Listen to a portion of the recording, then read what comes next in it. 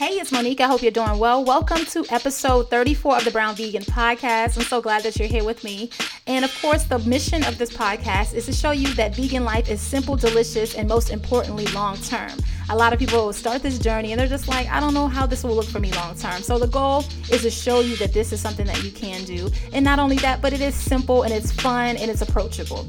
So I have an amazing guest for you today. Tracy McWhorter is on the show, and she's been a vegan for 30 years. Yes, she's going to bring her expertise to us, okay?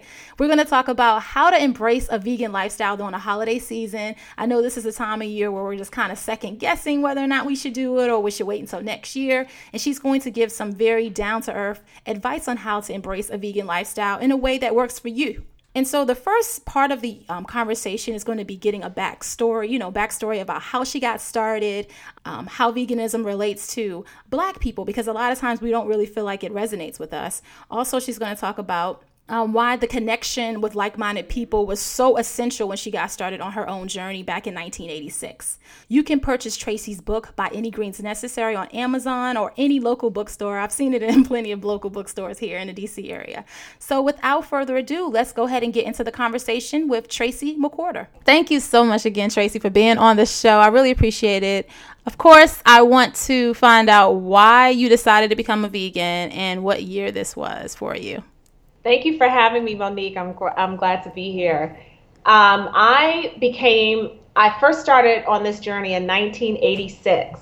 So about 30 years ago, I was a sophomore at Amherst College in Massachusetts, and our Black Student Union brought Dick Gregory to campus to talk about the state of Black America, and instead he decided to talk about the plate of Black America and how unhealthfully most Black folks eat, most Americans in general, and Black folks in particular, was his topic that day. And he kind of had a captive audience there, and I was one of those students, and I was not a healthy eater and was not interested in eating healthfully at all, and I had gained 25 pounds my freshman year, in 1 year, because I was away from home and could eat hamburgers and hot dogs and french fries every day and pizza and never eat vegetables. So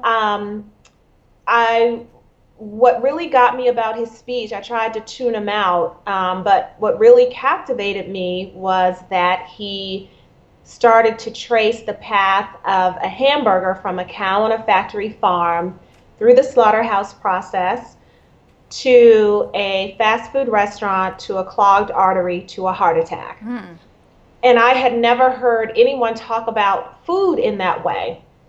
And it just really stopped me cold. It was devastating for me because he described it graphically, and his talk was about 2.5 hours.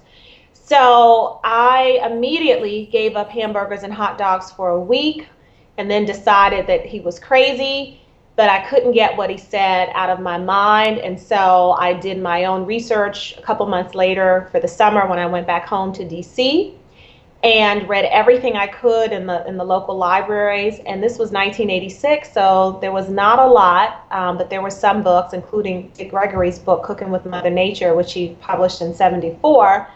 And my mother and one of my sisters decided to go vegan with me. They read the same books, and by the end of the summer, we decided to go vegetarian first, actually.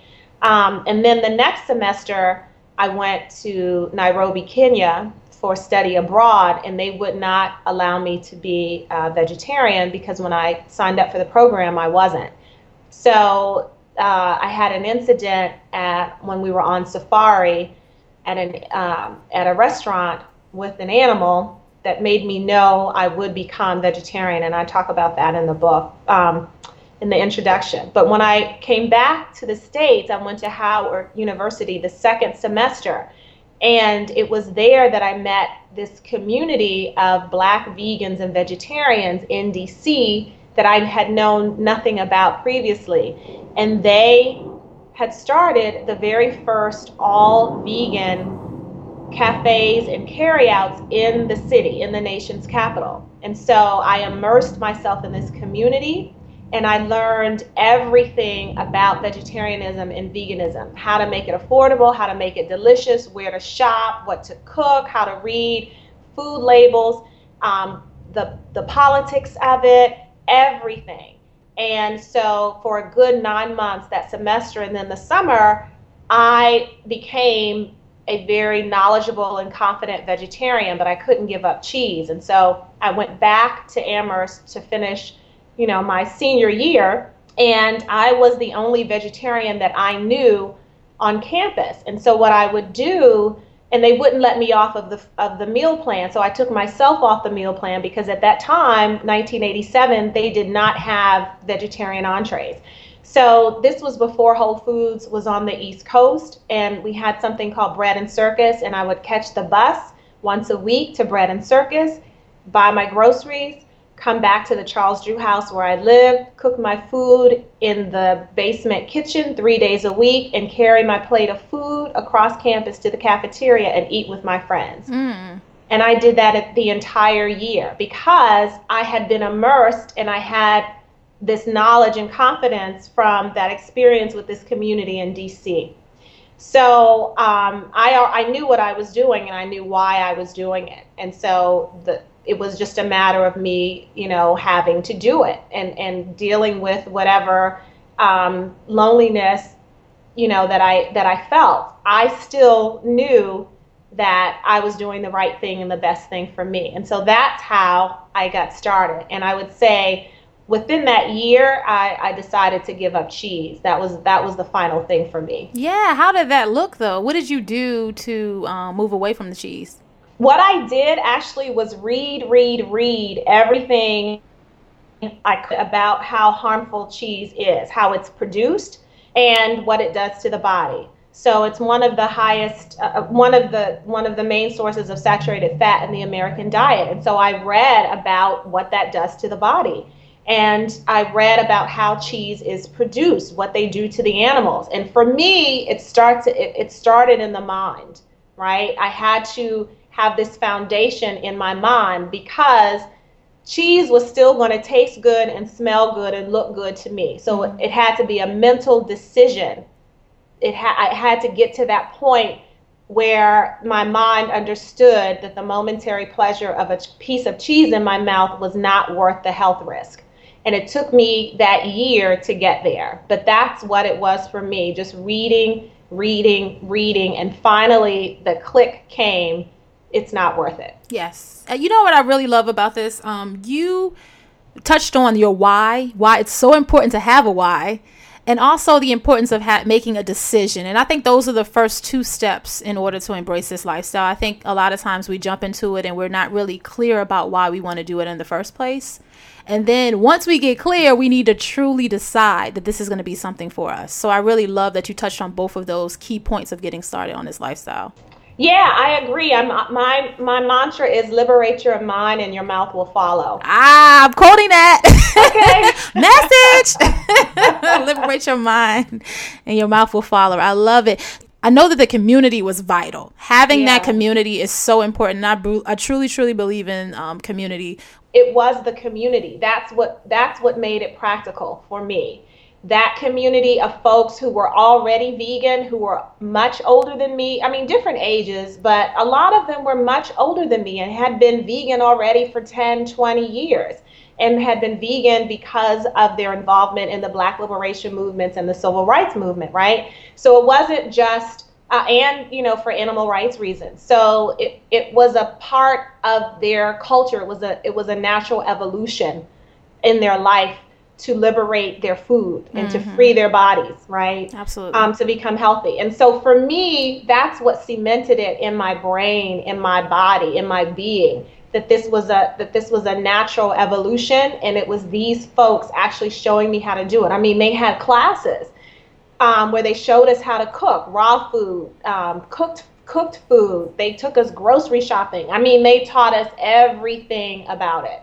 And then you could just go hang out and just listen to folks, talking about food and the latest thing that was happening in the food industry. So, it was really the community. And I think also crucial for me is that my mother and my sister were doing it with me. So we had each other. So even though I felt alone, up at Amherst my senior year, my mom and my sister were doing it too. Absolutely. Right? Yes. Oh my goodness. I'm so glad that you're talking about that sense of community, because, oh my goodness, it can be a lonely lifestyle if you're not willing to seek out people in your community who also feel the same way you do. And even if you don't have people around you, physically, the way the internet is amazing. Social media, you can connect with so many like-minded people. And now we have vegan meetups all over the world. Right? Yeah, so it's and exactly, in different types of social media where you can have community, you can become a part of a community. So it is a lot easier now. Yeah, meetup.com is amazing. So since we were talking about books and resources and things like that, let's talk about your book, because before we met officially, because we live near each other, of course, right, just for the listeners, because they don't know that. But before we met in person, I read your book. I would say I had been a vegan for about 2 years at that point. So what inspired, of course, is amazing. So guys, check out her book, By Any Means Necessary, which is an amazing title in itself. What inspired you to, first of all, come up with that title and to write this book? Because it's so necessary in our community, especially. Thank you. I was looking for a title that was clever, that was memorable, that was urgent, and that reflected Blackness. And so I just started to write down different quotes and to look up different quotes, right? Mm-hmm. Famous Black quotes. And By Any Means Necessary just came to me. I mean, I'm sure I saw Malcolm X's quote, mm-hmm, that, the quote that he made famous, as part of that. But I just remember sitting, just writing down things on paper, and I was like, oh, it just came to me, and it was perfect. Boom, that was it. Yeah, definitely. It's funny because when my husband met you a few weeks ago, it was the first time he met you in person, of course. And he said, oh, this is the lady that wrote By Any, you heard him say that. This is the lady that wrote By Any Means. That's so it's so catchy. It's so urgent and it's so catchy. So right away he knew it was you. So I think that is important. I think that one of the reasons why your book, of course, stood out to me is because I don't feel like there's a lot of books out there from our perspective. Mm-hmm. And not saying, and it is a different type of perspective, as much as a lot of people don't want to talk about that, and they say, oh, we're all the same. When it comes to food and how culturally embedded some of these views are about it, it's just so different. So I love that you had that. I actually became vegan when I read Sister Vegan by Breeze Barker. Mm-hmm. That was my inspiration. But I know that there's so many people who become vegan off of your story as well. So I think it's just so important to have more of that out there. And I think Breeze's book came out 2010, a few months before mine, and they're different types of books, but they complement each other. Absolutely. And so it was great that there were these, these two resources for Black women, all about all aspects of being vegan and going vegan. And for me, I wanted to, and Breeze's book is fabulous. It's excellent. And I wrote By Any Means Necessary and targeted Black women because I wanted it to be the first vegan diet book targeting Black women. Mm-hmm. A how-to and why-to kind of Bible. Exactly. Vegan Bible. And that's what I wanted. You've done that. And that's so funny you should mention it, because when I think about both books, your book is that, like you said, the how-to, and Bree's book is more of the stories about the transformation. The mm-hmm. stories, and yours is like, okay, you read that, so this is how you actually do it in your everyday life. I wasn't sure if veganism was for me for a long time. I was a vegetarian for 2 years and then became a vegan. It's because I never really saw it from a Black woman's perspective. It didn't really resonate with me. It didn't relate to my life, which is why I do this work. And this is why I have the podcast. And I'm so open about sharing my life and my experiences and putting my face out there, because I think that's necessary. Sometimes we don't feel like we relate to a lot of the information that's out there about veganism. A lot of times people who aren't vegan think vegans, they associate it with PETA. And that is just like and that's like a slither of us, as most of us are not extremists like that. So I just think this work is so necessary. Well, it's interesting that you say that, because I do hear that a lot, and my story is different, because when and where I enter veganism is through Black people. Mm-hmm. Completely. Mm-hmm. First Dick Gregory, and then through this Black community. I will say that I was first introduced to vegetarianism through my 7th grade teachers when I was at Sidwell Friends School, which is where the Obama girls go. Mm-hmm. And so, that was 7th grade. They wanted our class camping trip to be all vegetarian. I wrote a petition against it because I thought it was a horrible idea. And I did think that vegetarianism was something that crazy white people did as a 7th grader.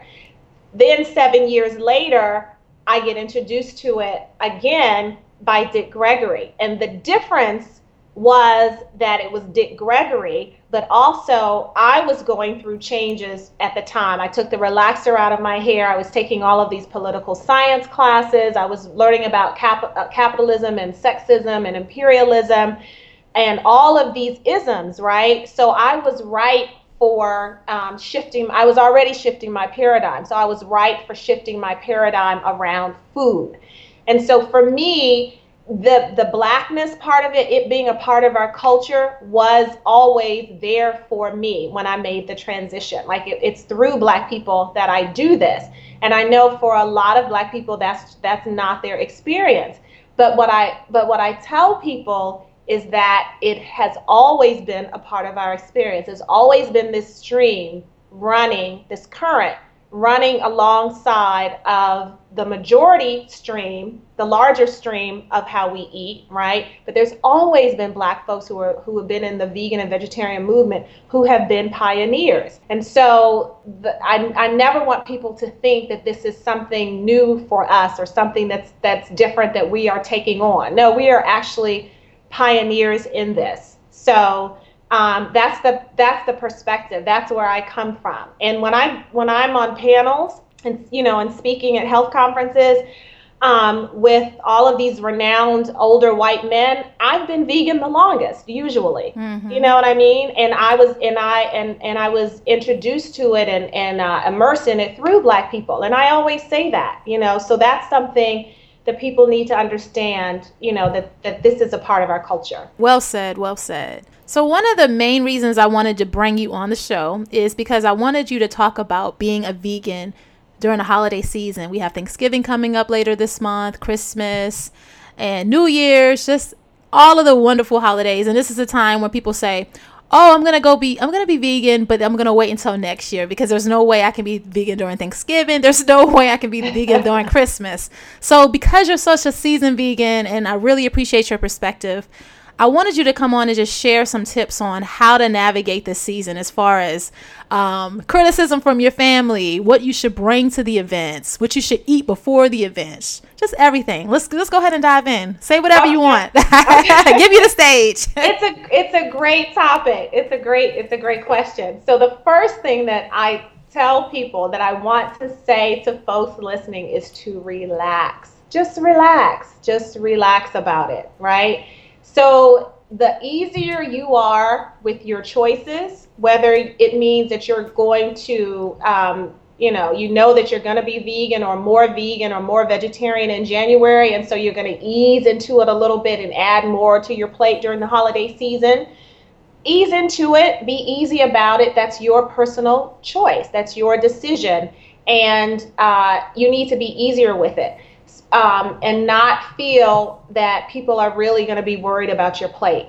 And what I have found with my own family is that the easier that my mom and my sister and I became with how we ate, the easier our relatives became. So when we first started, we were vegan ambassadors. My extended family is huge in this area. We have vegan Thanksgivings together before Thanksgiving. It used to be on Thanksgiving Day for 50 years.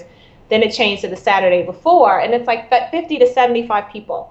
We used to bring tons of vegan food that we would make and then get from, restaurants, vegan mac and cheese, vegan faux fried chicken, and everything, desserts, and we'd bring it, and we'd be like, try our fabulous food, and they would tease us like nobody's business. Mm-hmm. This is in the late 80s, right?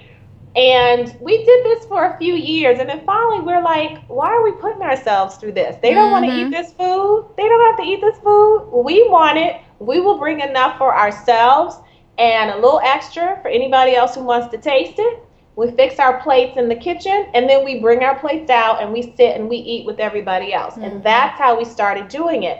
And the easier we got with it, because it's about the food, but it's also about the family and just being together. You're really eating for a short period of time, right? Yes. Connections, yeah. Yeah, and so the easier you are with it, the better, the easier they are with it, and they eventually the teasing stops, and then over time, and when they would ask us questions, why are you eating this, or why aren't you eating this, or don't you want this chicken, that kind of thing.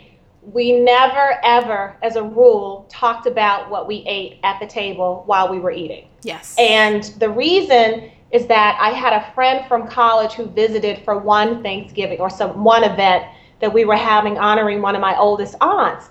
And when I helped her become vegan, and someone asked her about her food and why she wasn't eating something, and she answered, and it was really, I thought, very unpleasant, what she said and the way that she said it. I thought it was rude. And I was so offended that she was saying this at the table with my relatives and an event honoring my aunt, my oldest aunt. And that was the lesson for me. It's not necessary to do that. You don't have to make people feel bad about their choices, especially at the table. Yeah. So I never answer the question. If somebody says, why aren't you eating chicken, or don't you want this? I just say, no, I'm good. No, I'm good. Or if they persist, well, no, I want to know, why aren't you eating it? What's wrong with it? Then I say, well, we can talk about it after dinner. Yeah. That's it. Yeah. And that's it. Just be easy and just say, and if they say, no, let's talk about it later. And if they approach you and want to talk about it later, great. Talk to them, have a conversation, share your story with them if they don't know it, if they, and then get into the conversation if they really want to. But remember, just because they're asking doesn't mean that other people at the table want to hear it. And it could be that they're just feeling defensive. Yes. Because they're not eating healthier and they want to eat healthier and they don't know how, or there's just some, there are many dynamics that could be going on, and it doesn't have to happen at the table.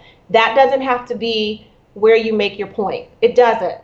And so that's why I say, you can say something like, if this is your first time coming to an event, your Thanksgiving or your Christmas or your New Year's gathering with your family and friends, and this is the first time they're finding out that you're eating more vegan or more vegetarian, you can say something like, I just wanted to eat healthier, because it's making me feel better. That's it. Yep. You don't even have to put a title on it. I agree. You don't. You don't owe them an explanation, and they don't owe you an explanation. You're not asking them to change how they eat. You're not questioning how they eat, and they shouldn't be questioning you. But if they do, then understand there could be a lot of reasons going on that they're asking, and just say, I'm good, or, I just chose it. I just decided because I feel better this way, and that's it. And say you can talk about it later. It can be really that easy. You don't have to bring the pressure or accept the pressure. I agree. So what do you think about the fact that, I guess, some of the awkwardness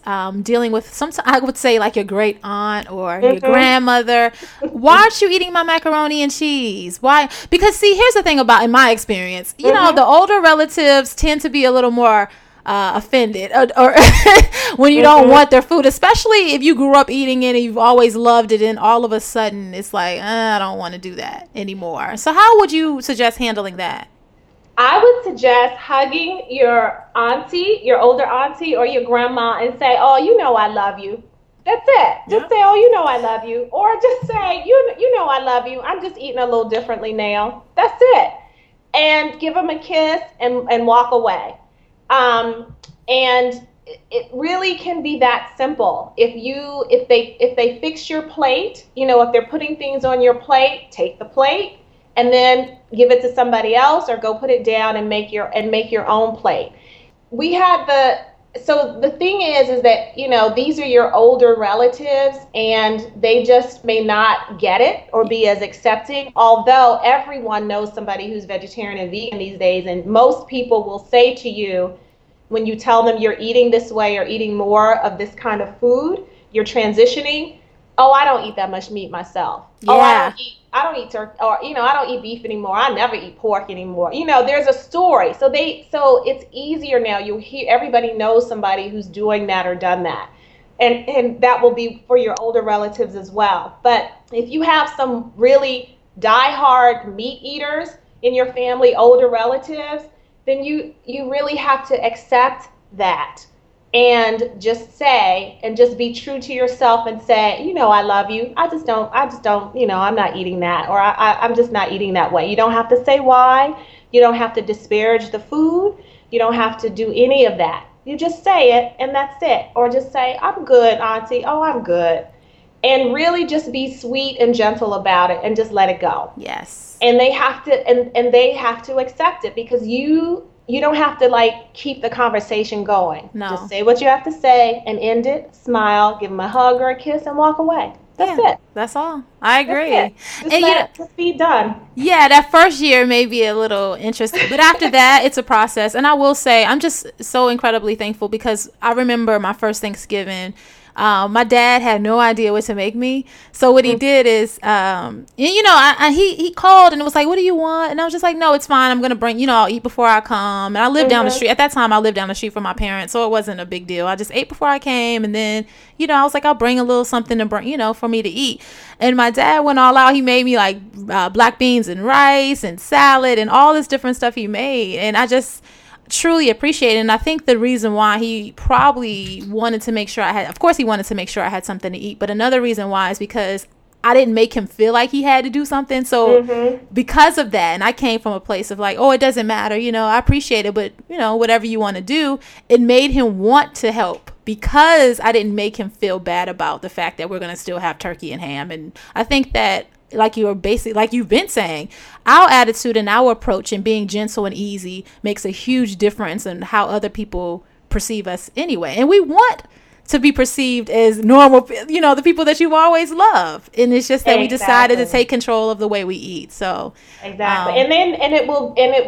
People will watch you, your relatives will watch you. That will make a difference for them. And as the years go by, they'll want to try, if you're bringing some food, they'll want to try your food. They'll see the difference that it's making in your life. And every year you will see more and more of your relatives, surprising you and wanting to try the food or actually transitioning themselves. That certainly happened with us. My mother was 50, 30 years ago when she became vegetarian and then vegan with me. And they watched my mother get healthier and health. I mean, my mother was already healthier, but they watched her maintain her health, maintain her weight.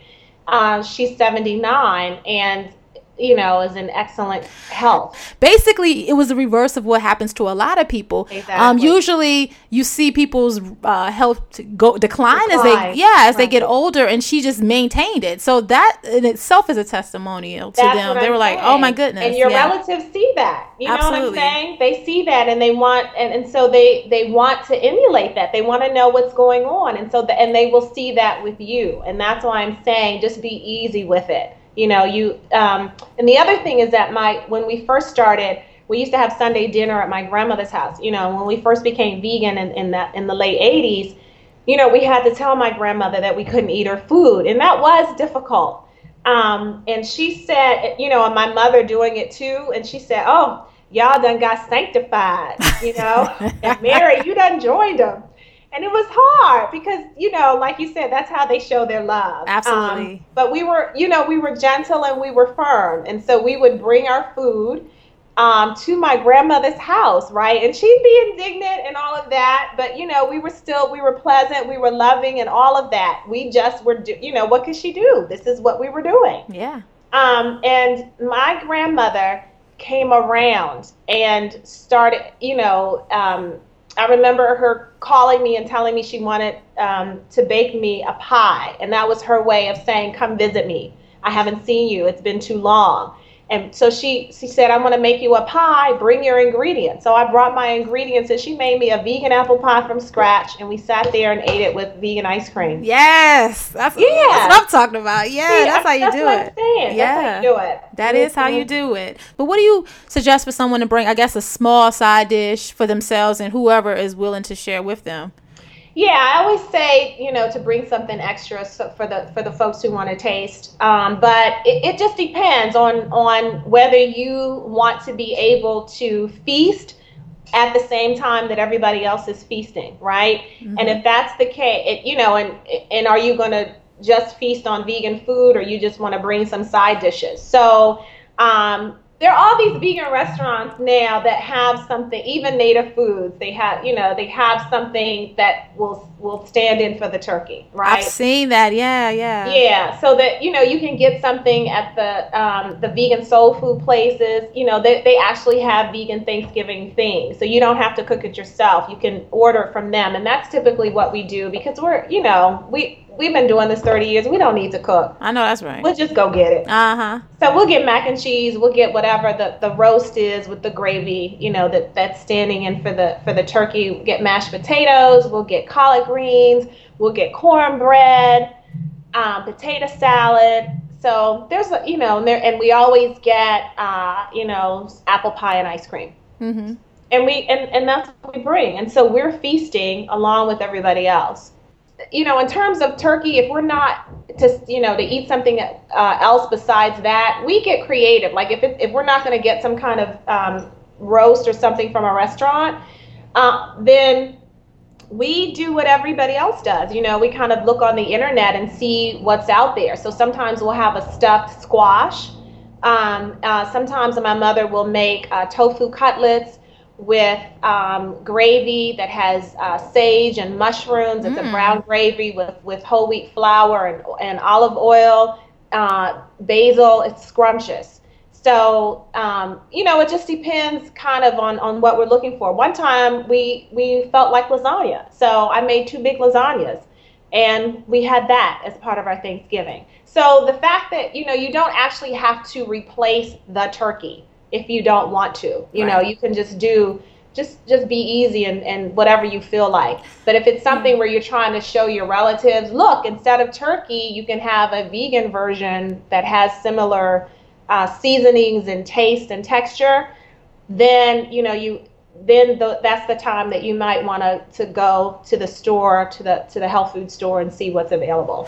Like you, I feel like it's whatever you have a taste for, and just kind of, I'm okay with having a whole bunch of side dishes for Thanksgiving. It doesn't have to be. It's okay that we don't replace the turkey, like you said. Right. You can do whatever works for you. Exactly. I love that lasagna idea too. What do you like? What do you like to put in your lasagna? I put in tofu. So I browned, I use extra firm tofu, and I crumble it and I brown it on the stove, saute it with different seasonings. There's a recipe in my book too for the lasagna. Mm-hmm. And I use spinach and lots of mushrooms. So that's the filling of it. And if I'm making it for my niece, she likes the Daiya cheese. Yeah. So I'll add Daiya cheese to it. But if I'm making it just for myself, I don't. The tang, the twang that that the cheese will offer, I get from nutritional yeast and from olives. Yes. But what's funny about the vegan cheese? I feel like a little bit goes a long way anyway. Like you wouldn't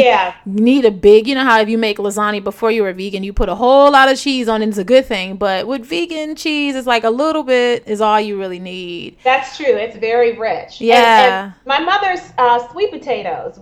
My mother makes the best sweet potatoes, and we always bring those too. And that recipe's on my website also. Yeah. So before we wrap up, any final advice that you want to give to someone who is just getting started on this journey, even if it's just not for the holidays, but just in general, someone who is just thinking about being vegan, what advice would you give that person? My advice is to understand why you're doing it, whether it's for health reasons, environmental reasons, animal rights reasons, spiritual reasons, whatever the reasons are, get intimate with your why, because you're always going to have temptation in the beginning. Mm-hmm. The things that you used to eat are going to look good and smell good, but you have to know the why you're doing it. And that will help you to flow through those moments.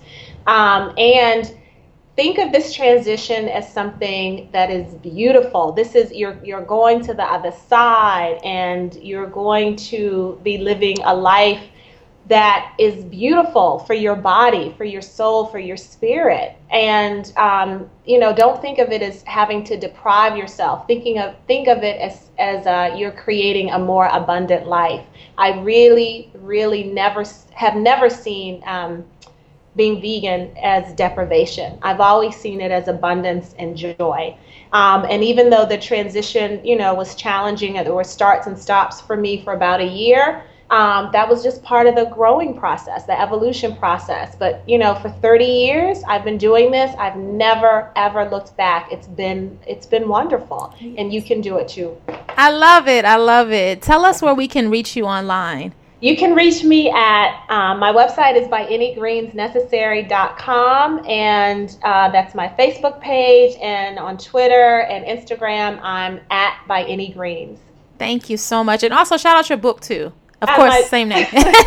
Same name, By Any Greens Necessary. Yes, get Tracy's book. Thank you so much for being on the show, to share your expertise. I knew you were going to be an amazing guest, and I really appreciate your time.